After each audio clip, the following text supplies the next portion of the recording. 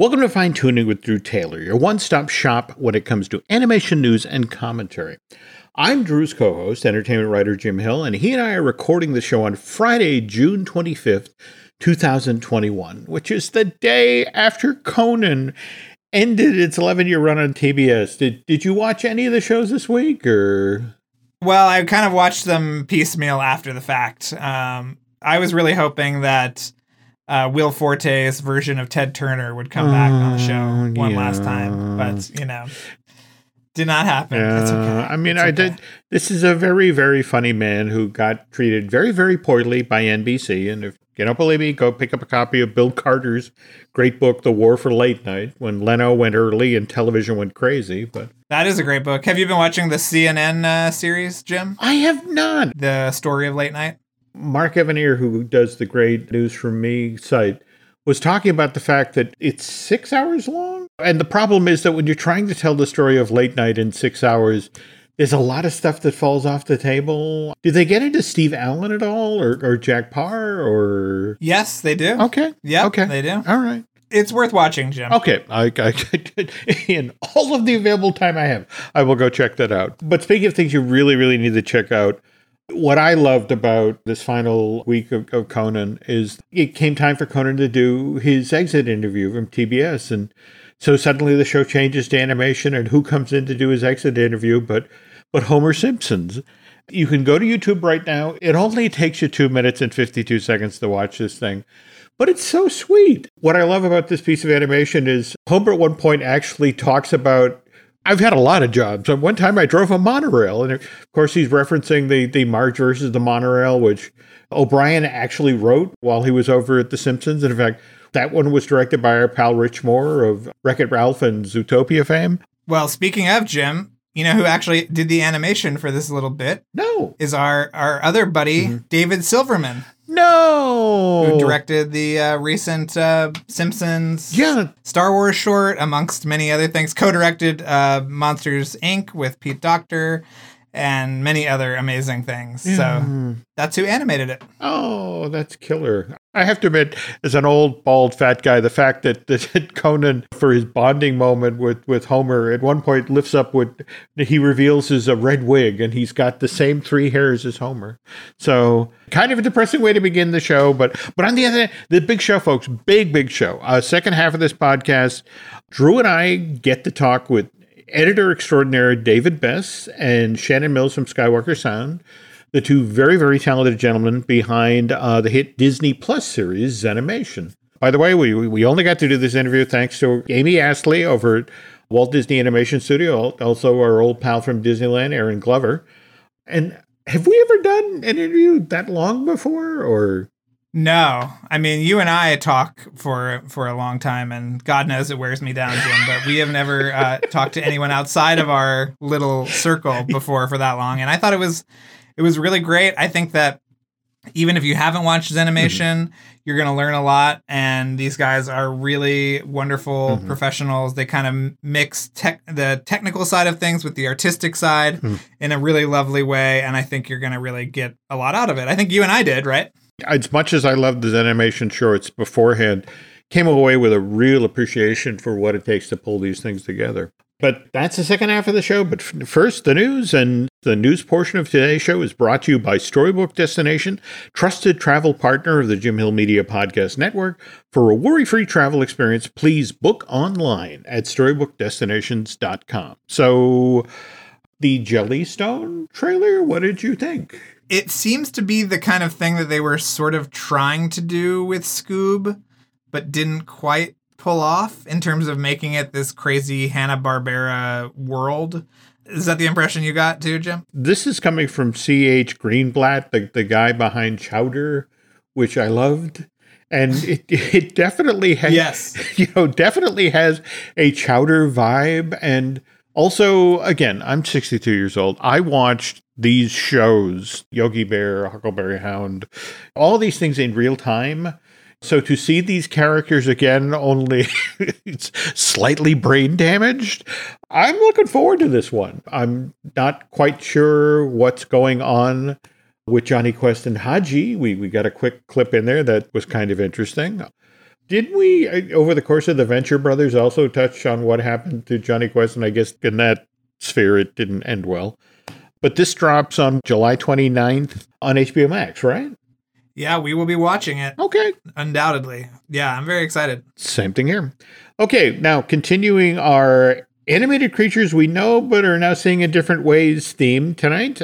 Nickelodeon recently released the official trailer for the SpongeBob spinoff, The Patrick Star Show. Did we see that? I didn't see that. I didn't see that trailer, Jim. How did this sneak by me? You were out in Palm Springs. It was 123 degrees. You were probably under something seeking shade. That's true. There's a part of me that is like, let me get this straight. Patrick Star gets a talk show, but Conan loses his. That ain't right true. But I liked what I saw with this. I mean, it's definitely in the Bikini Bottom world, and Bill Falkenbach still just killing it as this character. Is Dana Snyder doing the grandfather, or? Oh, I don't know. Okay. Jim, you know more about the Patrick Star Show than I'll ever know. You'll forget more than I'll ever know. That's how much you know about this show. Okay. All right. Well, now I know you saw this trailer, but the Sing 2 trailer, what did we think? It looks very busy. Mm-hmm. A lot of new characters. A lot of Bono in there playing a lion. Isn't he the lion, Jim? He is. Having seen this trailer, we have his entire backstory. We have tragic loss of his wife, which is preventing him from singing again. But you mentioned lots of new characters. But for me, the weird part of it is Mina, the elephant character from the first film. When I'm having a particularly bad day, I will go to YouTube and watch it was basically the end number of the film, the Stevie Wonder song, Don't You Worry About a Thing. It's a beautiful rendition. It's a great animated scene, a lot of fun. But she's barely in this trailer. So it's like the one who basically brought the thing home, and you don't show anything of her or very little of her in the trailer. But again, I know there's an art to cutting trailers. You want to infer or you want to have stuff for this is the teaser. We'll get the official trailer eventually, but I thought that was an interesting choice. And speaking of trailers, a couple of shows back, you and I talked about Mamoru Hosoda's Belle, the Beauty and the Beast meets social media and the internet, and how it's being released in Japan next month.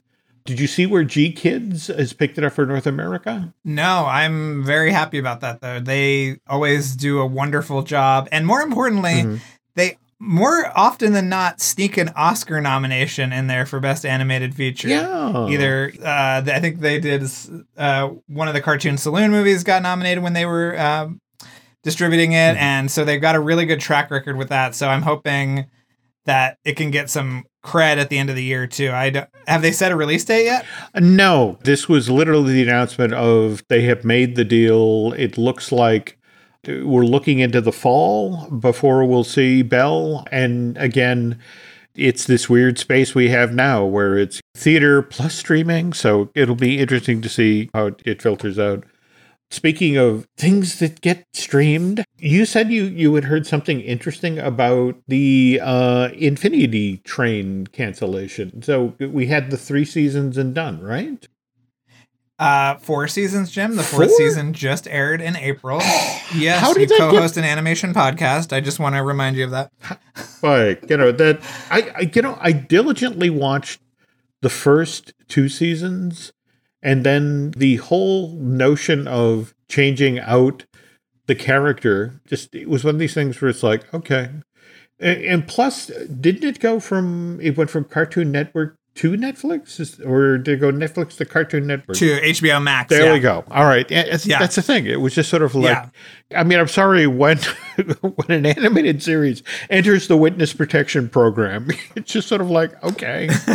So basically, the creator of it, who's from Regular Show, said that basically it was canceled because there was not a child entry point character. The characters are essentially getting too old because each season there would be an older character in the lead role, which doesn't really make a lot of sense considering we've seen stuff like that happen in Steven Universe and Adventure Time. But that's the reason that he says HBO Max gave him. So while there were plans for 6 seasons and a prequel and all this stuff, it looks like none of that is actually going to happen, which is sort of disappointing because I think it was a really strong, creative little project. When you have that conductor character, that sort of spider bot thing, likewise the talking cat, from a young kid's point of view, I won't say it was hugely accessible, in the fact that you kind of had to watch all of the episodes of the season. They were very linear, very connected. You were watching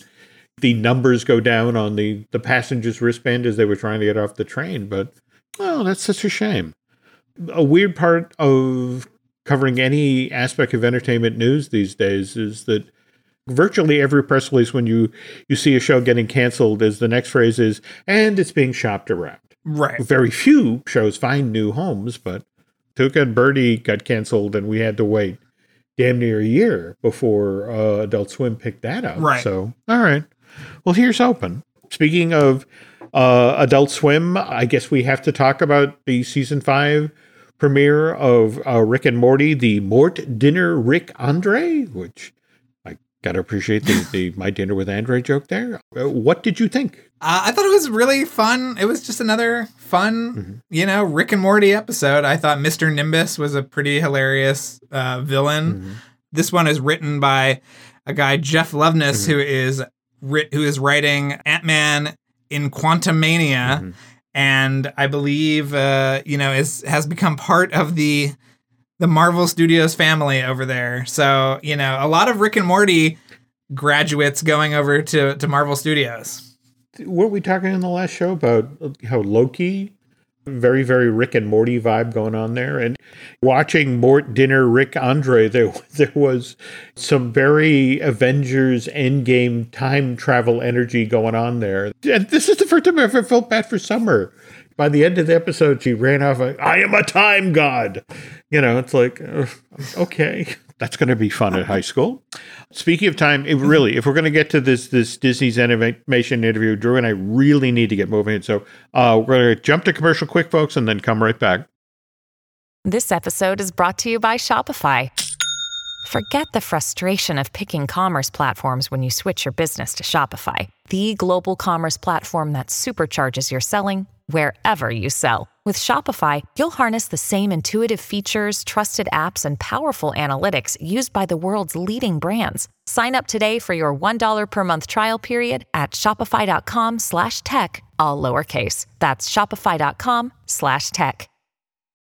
And we're back, and we're now working the Disney side of the street. Did you see any of the news coming out of Annexy in regard to the new Disney shorts? I didn't see any of the news. I know some people saw it. We did not see it, we Jim. We have not seen it. Nope.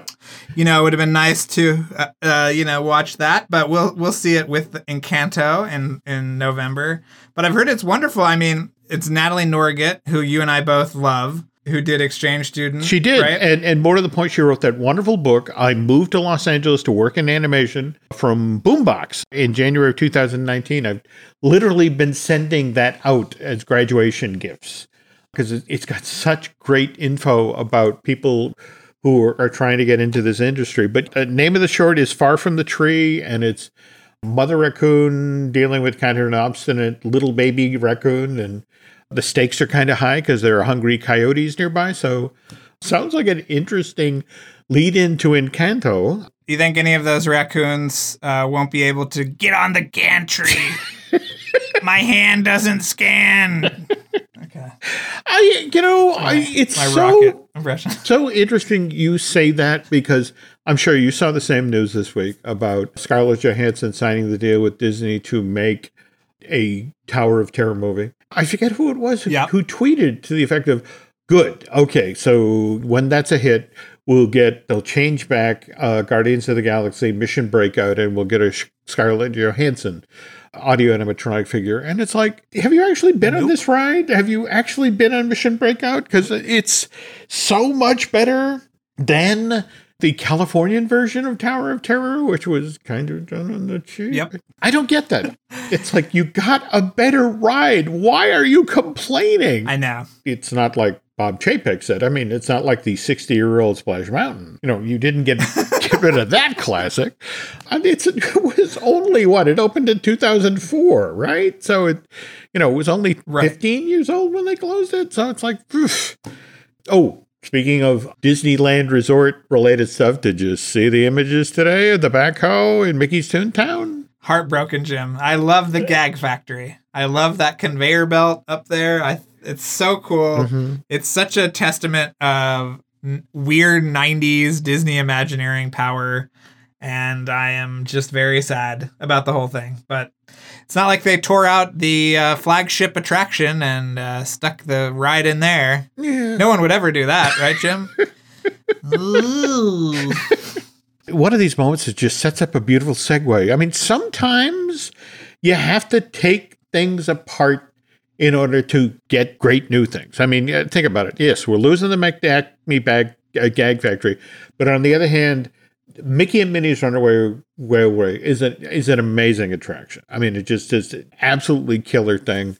People are going to really enjoy that. And again, Zenimation does the same thing. I mean, they take films that we love and, already know, and some of them going all the way back to the 30s, Snow White, Pinocchio, and take them apart and manage then to reassemble them into something genuinely special, thanks to great editing choices and amazing sound beds. And as I mentioned earlier, Drew and I were lucky enough earlier this week to get a chance to talk with the two gentlemen behind this project. Shannon Mills, you're with Skywalker Sound and creates the incredible sound beds.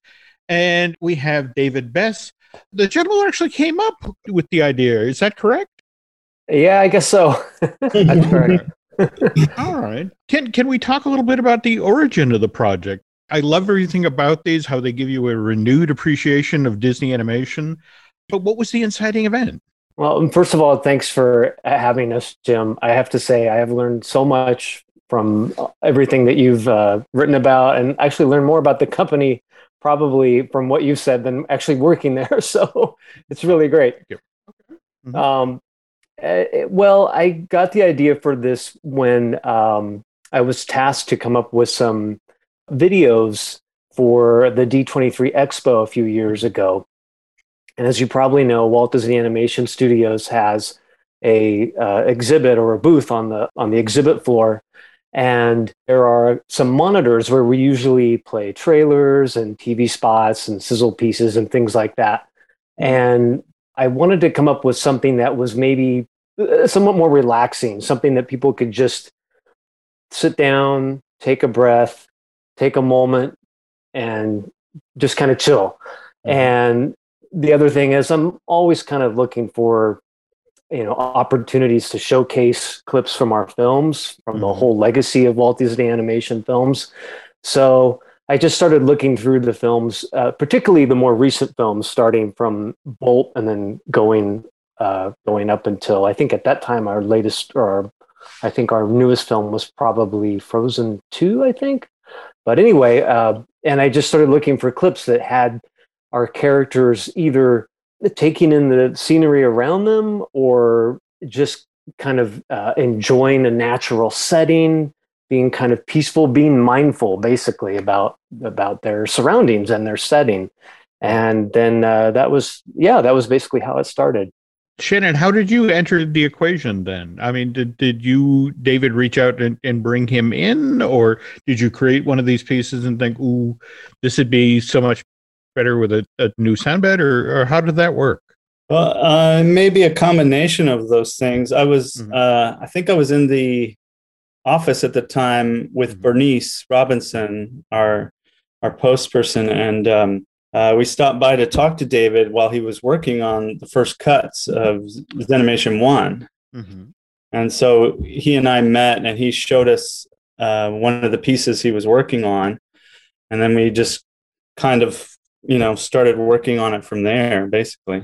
Well, how did it go from a presentation in the D23 booth to 2 seasons on Disney Plus? I think that also, we need to know that connective tissue as well. Mm-hmm. That's a good question. That is a huge thanks to Amy Astley, our producer. She really liked what we had done with it at D23. At D23 Expo, it was basically just single clips. It was like, okay, here's a scene from Frozen 1 where the main characters are walking through that wintry snowscape and just taking it all in. And that was all we would show. And then there'd be other stuff, other trailers or TV spots. And then we'd show another clip. So Amy suggested, I think, to someone at Disney Plus, if they would be interested in something like this, and they were, and then they came back to me and said, well, see if you can maybe put these clips together in some way that it could be more in a short series form. And so that's kind of when we started looking for subjects and looking for ways to link all these different clips together, kind of by a heading or a subject. And I guess the other thing we should probably mention too, that definitely Shannon, my gosh, we're just so grateful for his help on this, because one of the things too is we wanted to strip out the music and pick scenes that really didn't have dialogue. So all you're really hearing are the sound effects, and that's kind of the focus in conjunction with what you're seeing. And we were able to mostly use sources of the feature films that had separate sound effect stems, so we could literally turn off the music and the dialogue. But for some of the older films, some of the films going back into the 80s, the 70s, and then even earlier, we didn't have that necessarily. So that was where Shannon got an opportunity to really do some cool stuff. I'll let you talk more about that, Shannon. But these days, we're very careful about when we finish a film, we go through the archival and we make sure we have the sound effects by themselves, the music by themselves, and the dialogue by themselves, should we ever need it for something that comes up. But way back, they weren't always doing that, or they didn't always have time to do that.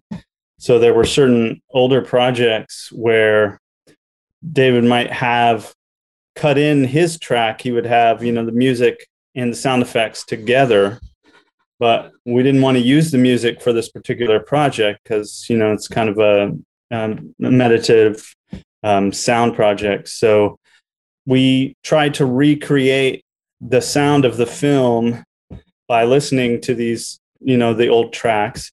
And in some cases, there wasn't any sound there, but we wanted there to be, because when we're mixing these film projects, for instance, if the music is supposed to take you in that moment, the mixer might say, oh, well, I don't want to hear footsteps or ambience here. We're going to just go with the music, and he'll turn all the sound effects down, right? Mm-hmm. Which is great in the context of the film. But in the context of a project like this, we may want to hear those things. So in some cases, we had to recreate things that maybe you didn't hear in the actual film, but were there and taken out for other reasons. What's absolutely magical about these things is when you think about how much of, you associate with Disney films, the music. You see an image and the song immediately comes to mind. And what you've done here, where you've stripped out the music, it's almost kind of stunning sometimes about how powerful these things are just with the imagery and the sound bed, that in a weird way, they're almost more powerful than they were with the music. But at the same time, it allows you to focus in on the artistry. And at the same time, some of these sound beds are so ridiculously, enveloping, you just sort of like, holy cow. Now, how does it start for the first set? So the first set of Zenimations, you have things like water and water realms. I mean, so did you just start, okay, that clip might work, this clip might work? Did you build a pile and then find the theme, or was it the theme and then go looking at the clips? It's a little bit of both, actually. But I think initially, especially for that first set of episodes we did, I just started looking through. I just started pouring through the films. I mean, I started by trying to find clips from memory and focusing on those. I think like that one from Frozen 1, where the characters, just before they meet Olaf, right? And they're just taking in the beauty of that snowscape. That was one that came to mind, where I thought, wow, these characters are truly being mindful and truly living in the moment and appreciating their surroundings. And there was no dialogue, right? And another scene that I knew right away I wanted to use was from Big Hero 6, when Baymax and Hero, after having that fantastic victorious flight through San Francisco, they end up on top of that. What is it? It's like a blimp, kind of a Yep. air filter thing, I think. You can probably speak a lot better to that. But they're sitting on that and just watching the sunset, right? And just taking in the sunset. And Hero does that little thing with his feet. Baymax notices it, does the same thing, right? Just moments like that. I just thought, oh, that's the kind of stuff I want to use. But then once I found those kind of moments, I just started try to just scan through the films as much as I could and just started putting them kind of into different little subjects or buckets, I guess, according to what was going on. And then after that, tried to find those connective links editorially to go from clip to clip that would hopefully kind of make them have some sort of a visual through line somewhat. And then of course Shannon helped a lot with that sound effects wise, where if I had a kind of a janky cut sometimes, I know Shannon, you would be able to blend the sound effects together so they'd be a smoother transition. Yeah. We tried to make, even though they're all different films, we tried to sort of glue them together and into a relaxing experience, to give them a through line, as David was saying, both visually and with the audio. Was any clip too obscure? Because obviously Jim and I are like, where is that raindrop from? Where that rabbit? I swear that rabbit was from. So we are doing this constantly as these new episodes are coming out. So, is there anything that was too obscure that somebody said, I don't even know where this came from? It's not going to be in the Zenimation project. That's funny. It makes me think of when our producer Amy Astley, she took on the task of making a list of all the shots that we use in each episode, and that was to just make sure that we had everything in order and all that, and that there weren't any issues with clearances or anything.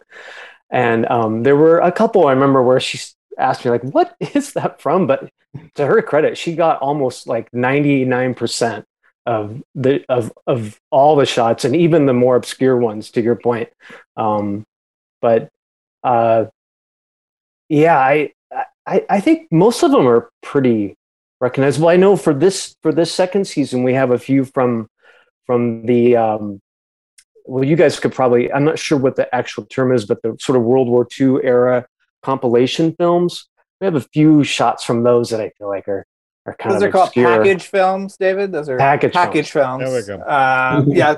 Well, the other great thing about this new season for folks like Jim and I, who have obviously very little going on in our social lives, that you have footage from the Raya kind of like test footage almost from D20, like maybe one or two D23s ago. And so can you talk about incorporating that and where it came from and, that whole experience? Because it's really cool to see after all these years, that stuff. Yeah, I'm so glad you mentioned that, Drew. That's really cool. I mean, when I first saw that footage at the Expo 2, it just looked so amazing, and I always thought, oh, it's just too bad that it can't be used somewhere else.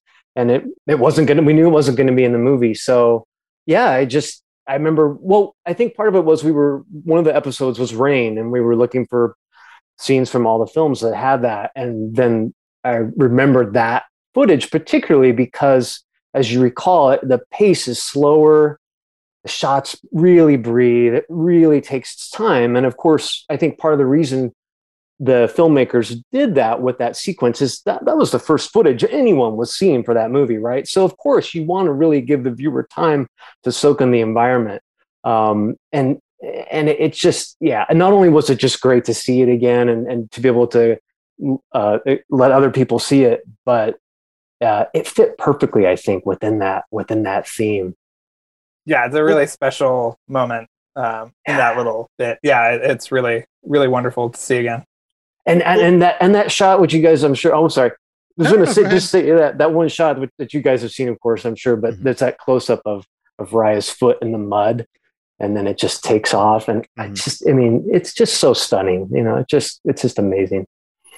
What's interesting to me is to watch from season 1 to season 2. The increase in sophistication and the deeper dives. I mean, for example, which of the water ones is it where you pull the fish out of Fantasia, out of the Nutcracker suite? And it's one of these things where I think that was one of the ones Drew and I were talking about. It's like, where did those fish come from? And it's like, oh my God, Fantasia. But those images were so previously married to that music, to see them alone as pieces of animation, and then with the amazing sound that Shannon laid under it. And it's just sort of like, you just look at these things and I've never seen this before. And it's like, no, I've only seen that film 15 times now. But you guys made it new. One of the things we did for scenes like that, where music is such a large part, and in certain cases we didn't have sounds, was we had the Jimmy McDonald library, sound effects library from Disney, which Gabe Guy works in sound at Disney. He's spent a lot of time restoring that library and digitizing it from all the old tapes. So when we started season 2, I had that library, and I relied on that a lot to bring that older sound to the older pieces and the older clips, so that it wasn't sounding out of place and modern, on some of the older clips. And that was a really fun thing to do, to go through that library with so much history and hear all those sounds that they recorded back then. Were there any guiding principles on that? Because I mean, there have been some really catastrophic sort of like sound effect bungles in my lifetime. I remember the first time they put Jaws on DVD. Do you remember that? And they put in new sound effects for the entire movie, and it was just a disaster. What besides looking at the kind of archival stuff, was there kind of a guiding principle that you and David talked about in terms of sound effects and how to find them and how to use them? I guess taste was the main. That cannot be, disqualified. Yeah, that's great. And again, our producer Amy Astley has a really keen ear for the period films as well, and she was great because she would hear what I had done, and she would have a reaction immediately if it was sounding too modern, or if it was sounding too full, or not of the era. And so she was a good baseline for that sort of thing, as well as David, I think, and using the guides that David provided, even though they had music in them, I could still kind of hear what was intended.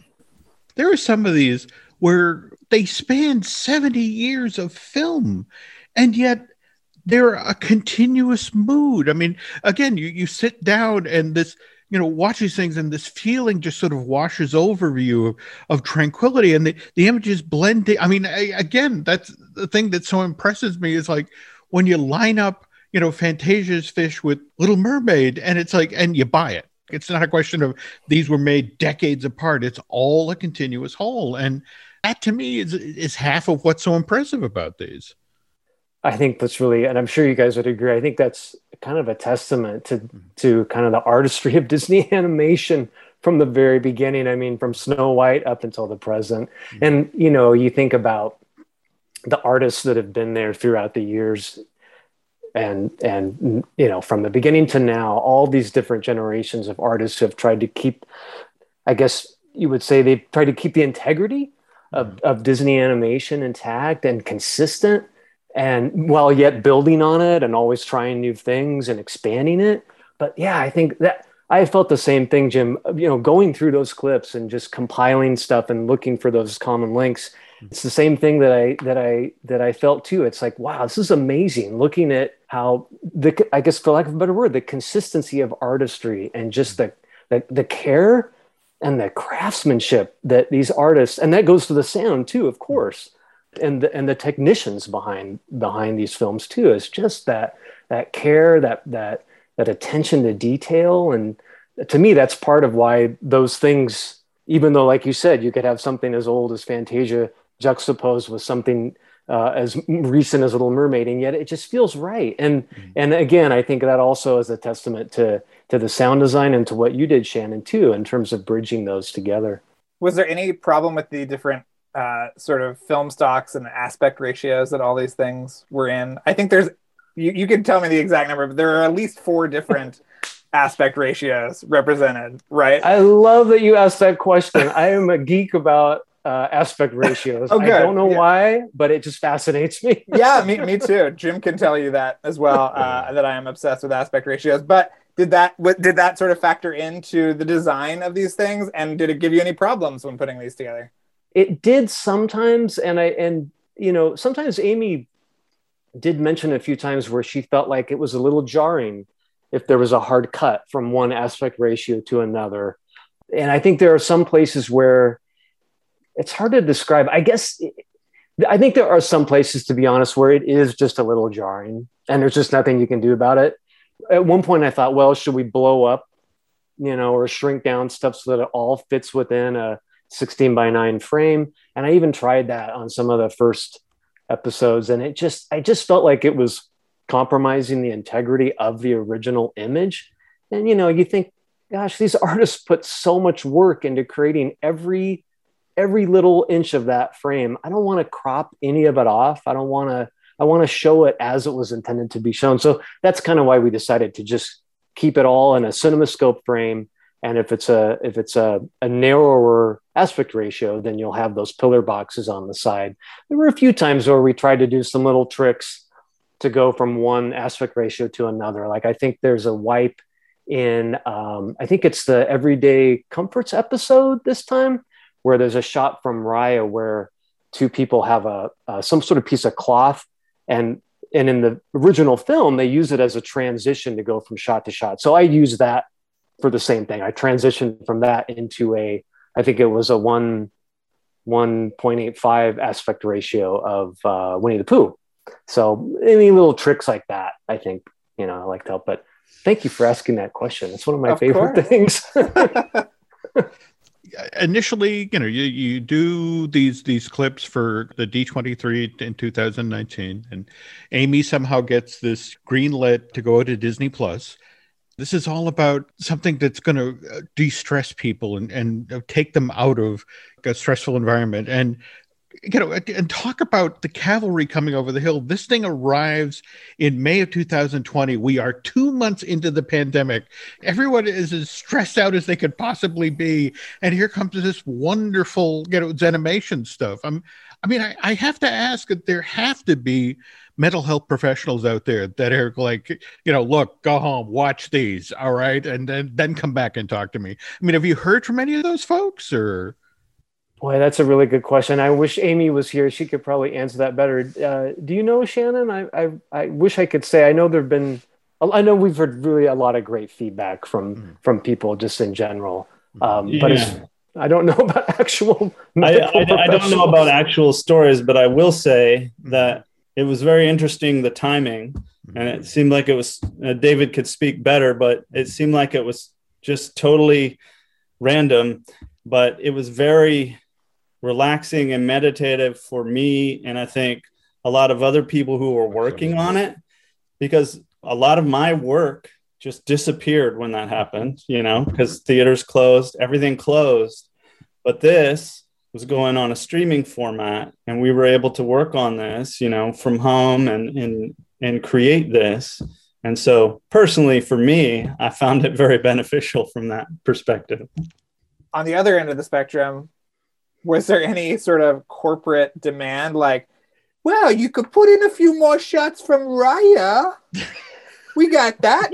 That's a big priority. You don't want your legs broke, Mr. Bess. That kind of thing. Constantly. Okay. Okay. No. Of course, Raya was just about to. Actually, I think it already had come out. It already had come out. That's right. Of course, we wanted to give a little attention to Raya. Especially because the animation in that movie is so gorgeous. The sound design is so rich, and I think timing wise, it just made sense. But no, there was nobody ever literally said it. I think it was almost like an obvious thing. Like, well, of course we would show footage from this film. Mm-hmm. I don't know how much you can say about future installments of Zenimation. Obviously, Jim and I would love future installments, and doing a show weekly with Jim requires a lot of de-stressing on my part. So I actually need more episodes. But have you talked about, incorporate, obviously Encanto is coming out in a few months, incorporating elements from these upcoming Disney projects? Shannon, aren't you working on Encanto? I am working on Encanto, actually. Yeah. So, as you're working, it's like, are you already starting a pile like, well, that one would be good. Well, that one would be good. Well, I might float some ideas over to David and see what he thinks. Killer. Okay. So first set of these come out in May of 2020. And what I thought was interesting, was it like a month in where suddenly Disney Plus is like, hey, we've just put all these together in one 45-minute long reel. If, again, you're sitting at home really, really stressed, you can put this on in the background. As that was happening, did you guys get a sense that maybe they want to do another season of this? I'm sorry, Jim, you're talking about the first time or the first season? Well, yeah, as I understood it, they took the first set of 10 and then made a decision a few weeks after they debuted on Disney Plus that they'd link them all together, make one continuous, and then sometime after that, it's like, oh, and we're going to need more of these, by the way. I honestly, I really don't know the behind the scenes as to what went into that decision. That's a really good question. Other than just that they were really happy with the first time around. And do you know, Shannon? I can't remember exactly what Amy said, but I think it was the most watched program on Disney Plus, right? Wasn't it at a certain point for like... Woof. Take that, Mandalorian. I don't, I mean, that would be great. I'm a little hesitant to actually... I can't remember what she said, but it was... She may have said that, but she may have said that just out of to make us feel good. I don't know. No, I don't know if that really. I honestly, I don't know if that's really true. I hope it is. That's amazing if it is. But I've never seen any numbers on that, so I don't know. But hopefully, yeah. As we move into the second set, did you find with the second go round, it was easier to identify the sorts of clips that would work?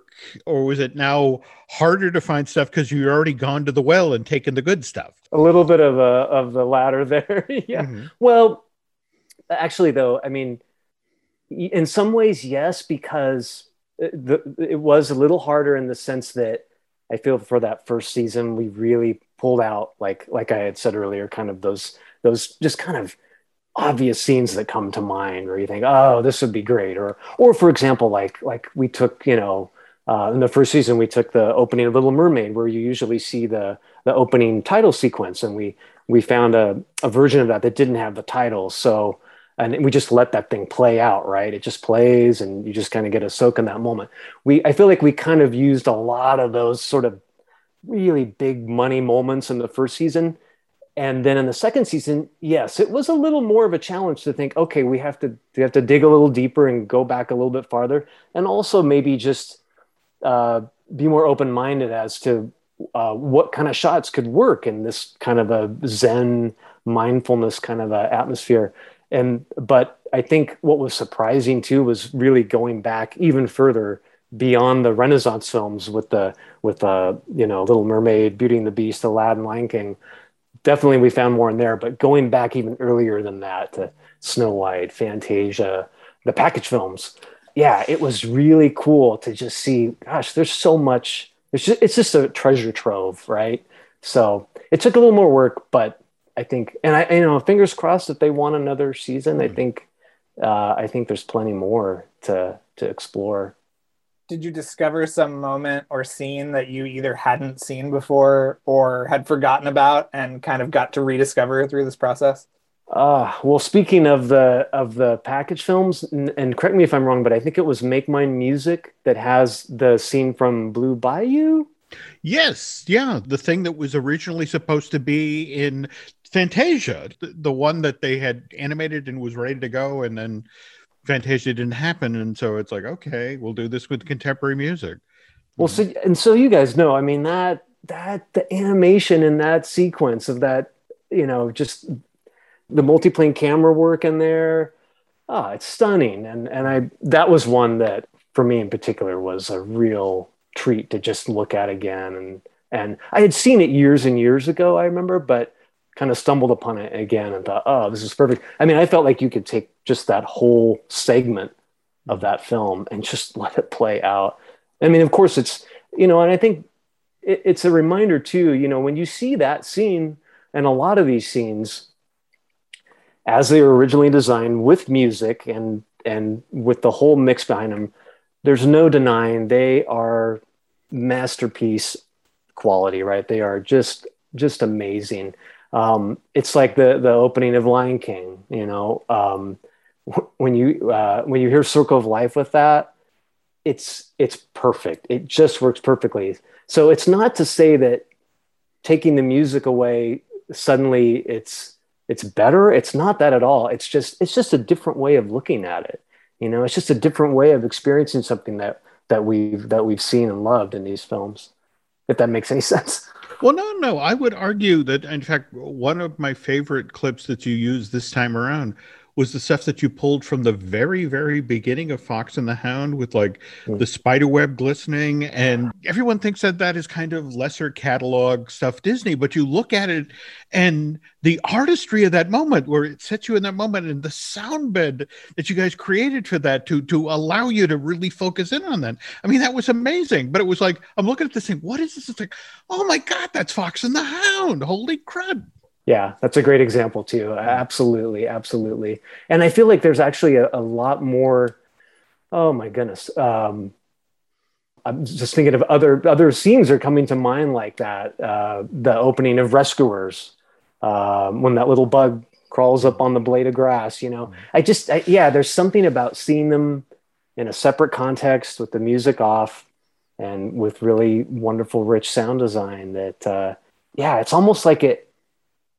I don't know, Shannon, maybe you have a comment on this. I don't know if I can quite describe it. Gabe Guy and I were talking about this once, and he kind of explained it as if when you see one of these scenes with music, you observe it in such a way where it's almost as if you're standing back a little bit and taking it in, maybe, but without the music and with just sound effects, it's more like you're in that moment. I can't do it justice. I don't know if that makes any sense, but it feels more realistic, sort of, when the music's not playing. It's more picturesque with the music, maybe.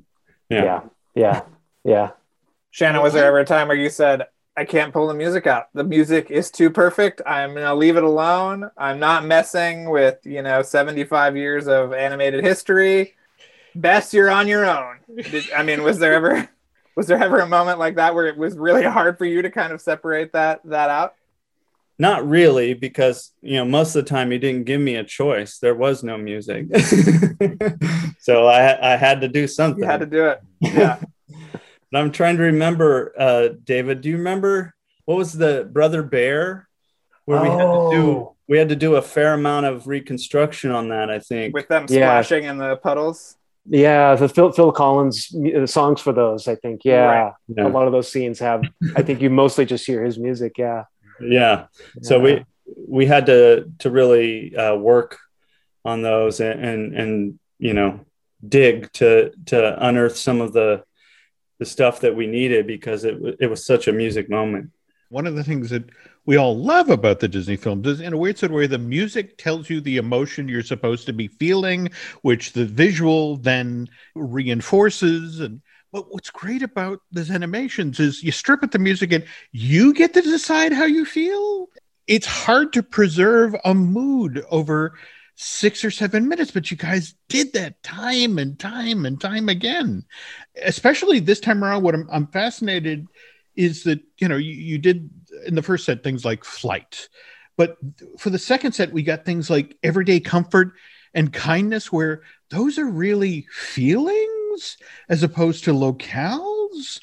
And, the fact that you're able to pull together a set of clips that reinforce that, and told that story. Really, really impressive work.